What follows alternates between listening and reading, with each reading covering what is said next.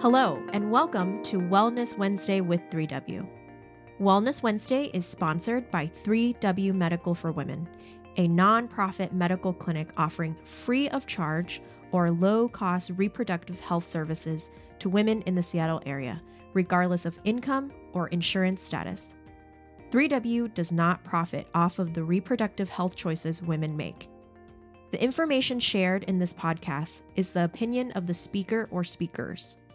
Medical information is not intended as individual medical consultation, but for general education only. Always consult your own health professional for personalized advice regarding medical decisions. And if you're in the Seattle area, consider making an appointment to consult with us. I'm Helen Nguyen, CEO and co-founder of 3W Medical for Women and the host of today's podcast. Hi there, Wellness Wednesday listeners. Thank you so much for joining us once again on this beautiful Wednesday. We have Christi here, one of our nurse practitioners who, for patients that come in and see our medical providers, she is well loved by so many of our patients. And I just thought I want to sit her down and just talk about some of the STI trends that she's been seeing within our patient population. What are some tips and overview that she wants to share with listeners out there? And what are some prevalent STIs that we should be looking out for? So, Christi, welcome back to our podcast. Thank you so much for being with me today.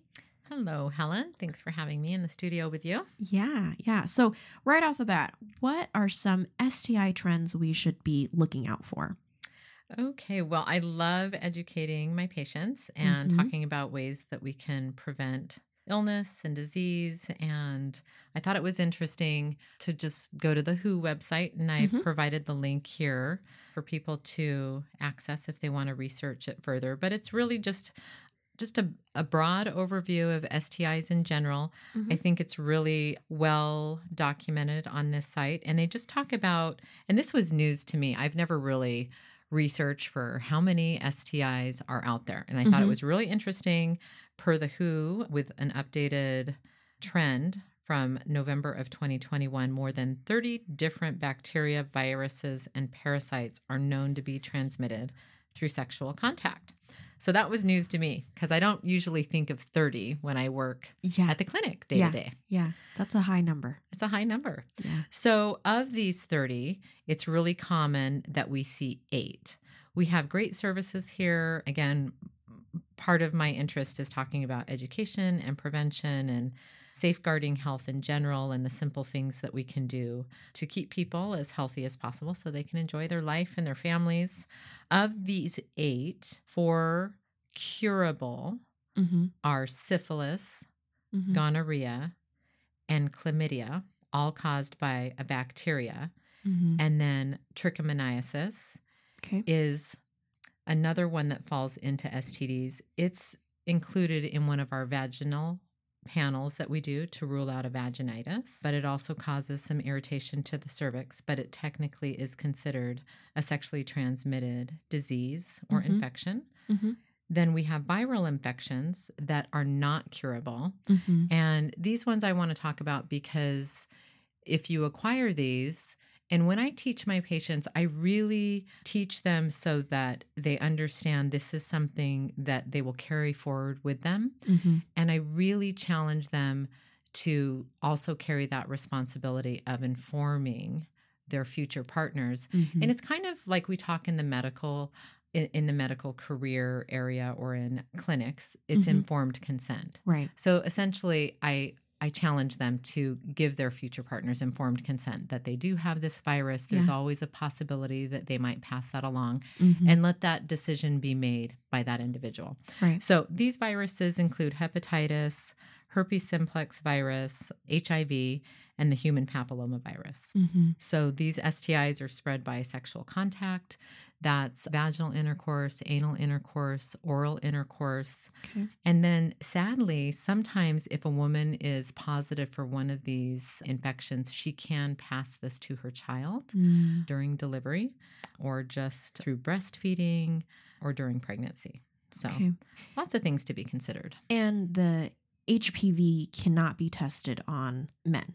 On men. Yes, that is correct. And I'm glad you brought that up because Sometimes I'll have a female patient and she might be in a monogamous relationship. And I think there's some elements that are not known. And to be quite honest, and this might sound a little bit harsh, but in the medical field and the way it works today, typically appointments are really brief appointments with patients. So as a provider working in a family practice setting that's really busy and you see several patients a day, I would say an average of 18 to 20 patients a day. It's crazy. And to provide the best care possible, you have to kind of pick and choose what you're going to talk about at that point in time. And you might encourage the patient to come back, but sometimes they fall out of follow-up, I guess I would say. Maybe they can't afford it. Maybe they don't have the time, but there might be some barrier. And so you really want to kind of prioritize the details when you're working with a patient. And that's one of the benefits of our clinic at 3W is because we do have a significant amount of time with our patients.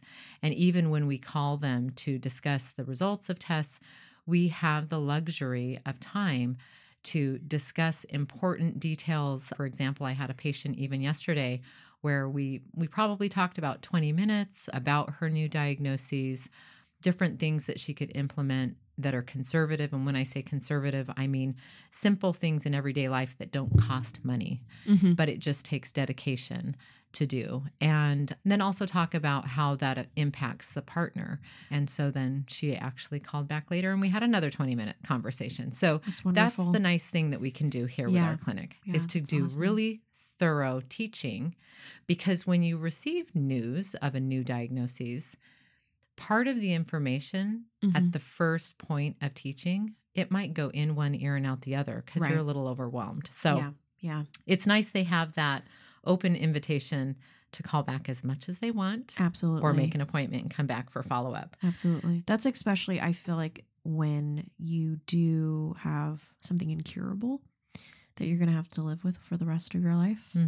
And talking through, okay, how is this going to change my life now? How do I have conversations with people about it and educate myself on how to move forward from that? It's not a death sentence, but it is something that will alter your life. Right. And can you still have intimate relationships with another person? I mean, a lot of the virus, let's just say the virus ones, I would say can be very devastating for people when they learn about that, because it's almost like going through the grieving process. Yeah. Because it's a new acquisition of something that you didn't used to have.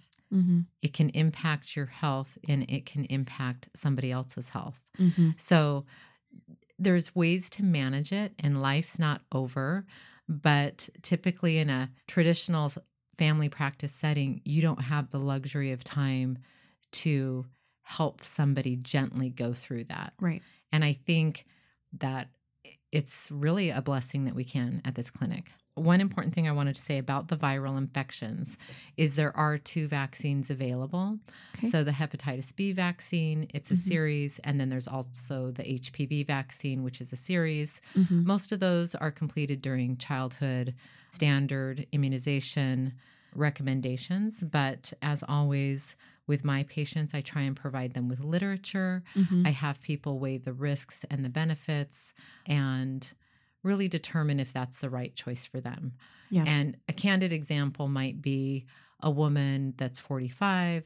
She's in a monogamous relationship, a very, I guess I would say, committed relationship without any concerns. And maybe somehow she had some HPV that was dormant and it resurfaced. That at that point in time, I've had lots of women say, you know what, at this point in time, I'm in a secure relationship. We're committed. We're married. We're monogamous. I'm not a good candidate for the HPV vaccine. Whereas somebody in a different lifestyle with different risk stratifications might say, this would be a good vaccine for me. So there's so many components. And I always tell people, it's not a decision you make with haste. Yes. You take your time and you do your own research with the support of a provider. Right. And it's so important that we're able to provide that. And it's so important to that I hope the community takes advantage of, in the sense of come in, eye someone and say, is this something that I should move forward with? And there's no rush to do it. There's no time constraints to do it. You can come back anytime, as many times as you like, or pick up the phone, like Christi said, and really make an informed consent decision for your body. You're inserting things into your body. So it's not something to take lightly. Right. Exactly. Should be done with great thought. Yeah. Yeah. Well, as I'm reading some of the notes that you gave me, and some of these numbers of infections are kind of scary. I know. It's amazing, actually. There was one I actually wanted to read. Okay. More than 1 million sexually transmitted infections are acquired every day worldwide. Yeah. Every day. Yeah. And the majority are asymptomatic. Yeah. I was just going to say, most people or some people don't even have any symptoms. That's right. Yeah. So that's why it's such a problem. Yeah. So it's so important to be checked after every new partner, or if you have any concerns, just come in and have peace of mind, right? And especially here at 3W, like our lab fees are so low or no fees at all. So what's really the harm in getting some of your answers or lower your anxiety about if you have it or not? Right. And I try and teach our community of patients too that when we think of healthcare, when I try and teach about healthcare and prevention, especially when we get married or we have kids and families, it's our responsibility to safeguard our health so that we can actively participate in taking care of our family. Yeah. Right? And so caring about your neighbor. Exactly. Yeah. Caring about your neighbor. Yeah. And we do things without thought, like maybe, and we talk about different things and it changes over the course of a lifetime. But for example, maybe breast cancer screenings, it typically starts at age 40, but and every provider is different. They might recommend things differently to their patient population, but I try and teach all of my teen to young adults that an annual STI screening is something that's typically covered by insurance. And as you said, for people that are not insured, we don't charge for our appointments, but our fees for the lab, which go directly to our lab, are very low and reasonable. And it's something they can do to safeguard their health. Because so many are asymptomatic, that's one of the reasons why they are spread prolifically, as we see from the data. But also it can impact a woman's future fertility moving forward. And other health issues can come from it too. Sure. What are some ways to prevent STIs, Christi? So STIs, and I know we've talked about this in other podcasts, but one of the most effective means of providing some protection, and this is a conversation that I think is really important to have with women, particularly if you're discussing birth control, because most birth control does not provide protection from STIs. That's implantables, oral contraceptives, maybe combined contraceptives that are just placed in the vagina. They don't provide any protection whatsoever. So the only added protection is going to be through a barrier. You can use a female condom, a male condom, but then again, even with those two, it's not 100%. Yeah. And especially because you have to consider with syphilis and with herpes, you can have ulcerations or lesions outside of the vaginal canal or outside of the penis. It could be on the groin or other areas, and it can be transmitted that way. So we just have to be thoughtful and real, I guess. Right. And just say, hey, this is a possibility. So figure out where your baseline health is and safeguard it. Right. And then, of course, there's abstinence.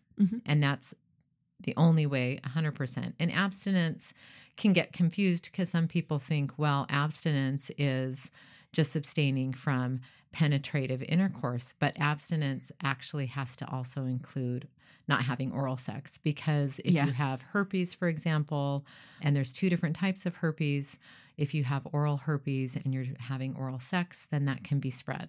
Right. So there's different risk stratifications between HSV1 and HSV2. But one thing that's interesting is for herpes, simplex virus 2, which is typically on the genitals, and it's not commonly seen spread above, but I wouldn't guarantee that. I think it's a mixed debate out there. I'm constantly searching. I need to call some epidemiologists and clarify that, because I just hear conflicting information out there. Yeah. But HSV2 in the research that I've done has an affinity for HIV. So you have a higher risk for HIV. And when you let somebody know that in an appointment and you're educating them, then that kind of changes the game. Right. And people think, wow, if that increases my chance for HIV, I certainly don't want to get HSV too either. And nobody wants to have any infection, let's be honest. But it's good to know that there are definitely certain STIs that are documented to increase your chances of acquiring HIV by way of, especially with women, just breaking down that general healthy barrier of the mucosa. If you have an inflammation of the cervix, then you already have a barrier that's been broken. You have an inflamed, irritated surface of the cervix, and it's just going to be penetrated easier, if not, like I said, an affinity for HIV. Typically, the literature will say if you've had one STI, you're at a higher risk for acquiring another one. I always encourage people, have just an honest conversation with your partner, ask about STI testing. And of course, we also see men at our clinic. So I encourage people to try and book an appointment together if they want. And, it's all of their information is safeguarded by HIPAA, but if they're entering into a relationship, that's one way to have an open conversation about, okay, let's be honest. And we provide such easy access to diagnosis, education, and treatment. I think it's been great. Yeah. That should be a date night. Yeah, a date night. Wouldn't that be fun? Yeah. Come in the perfect world. Come in. You both get checked out.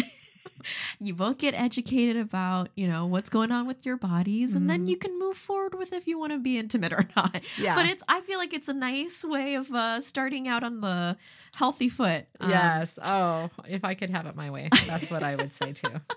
Hey folks, that might be a new date night idea out there. One of the things that I've been hearing, and please tell me if it's false or not, that these types of STIs are getting harder to treat. Yeah. Some of are resistant to the drugs that are, originally out there. That is true. That is true. Gonorrhea in specific is one of those STIs that has had some issues with showing some resistance to some of our typical treatments. Okay. Antimicrobial resistance. Okay. And they've also recently changed some dosing for that reason. So we used to give a lower dose of an injectable for that disease, and we've now increased that. And that's another thing, just talking about treatment. One of the things I know the providers at 3W have talked about specifically as some of these STIs are reportable, and we report them to the health department purposely so that patients are aware of this. They have to consent to have this and understand that some of them are reportable. The health department would likely call them and do a tracer so they can find out who else may have been exposed to an illness in the last 60 days with this particular patient. But what we've noticed is one of the providers did some follow-up research, and with COVID, it's just been difficult to follow up on people. So we're trying to develop ways that we can help support the patient and their partner in getting treatment for both of them. And of course, we invite that partner to come as soon as possible so that we can help get them screened and get treatment to them as well. Awesome. Thank you. And what does treatment look like? Is it just usually some sort of antibiotic, or is it a vaccine afterwards? What does treatment usually look like? So those are really good questions.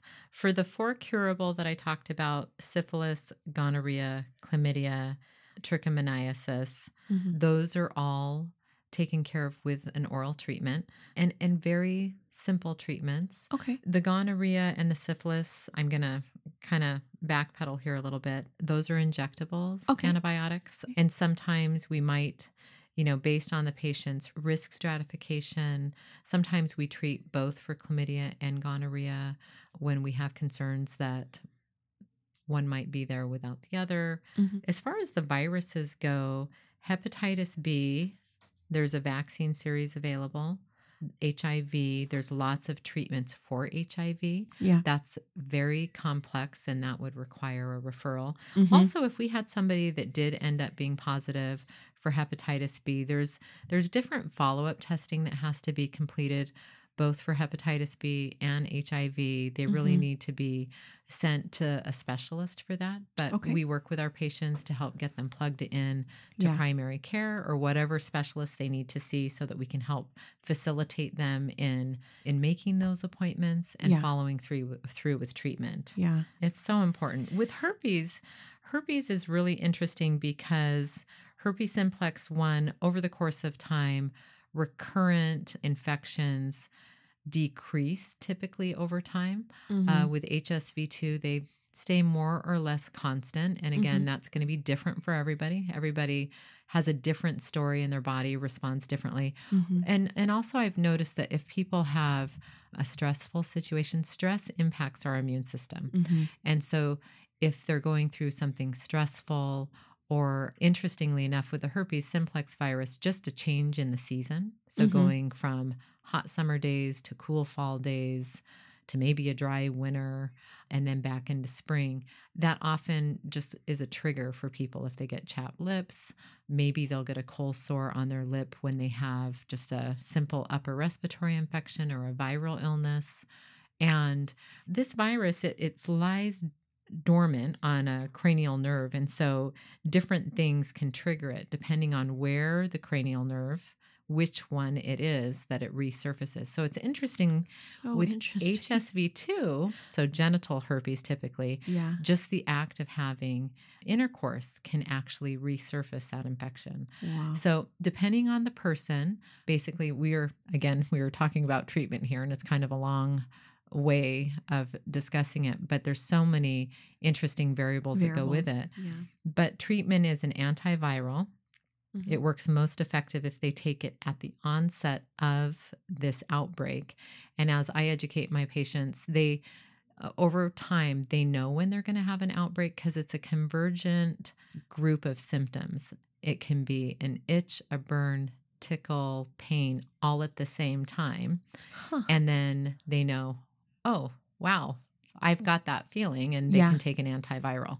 I've also read in the literature, if you take vitamin C at the same time as the antiviral, it just kind of has a synergistic effect. So it works even better. So I tell people everything in balance, just a simple life. Yeah. And try and not do anything out of balance and be careful. Yeah. And be careful and be prudent and ask questions and Mhm. educate yourself before you, and be honest Mhm, with people, mhm. because this could be prevented. Yes, it definitely could be prevented. It could be Mhm, prevented. I think that's what I'm walking away from this conversation kind of realizing is, okay, this could happen, but it could also be prevented. So if you educate yourself beforehand or is honest with the person you're going to become intimate with, and hope that they're honest with you as well. Mhm. Yeah, Because it goes both ways. Yeah, because Mhm. unfortunately, not everybody is honest about their health care, which is unfortunate, but that's just the world we live in these days. But just be prudent with who you share your body with. Mhm, mhm. Because nothing is 100%. Right. Nothing's 100%.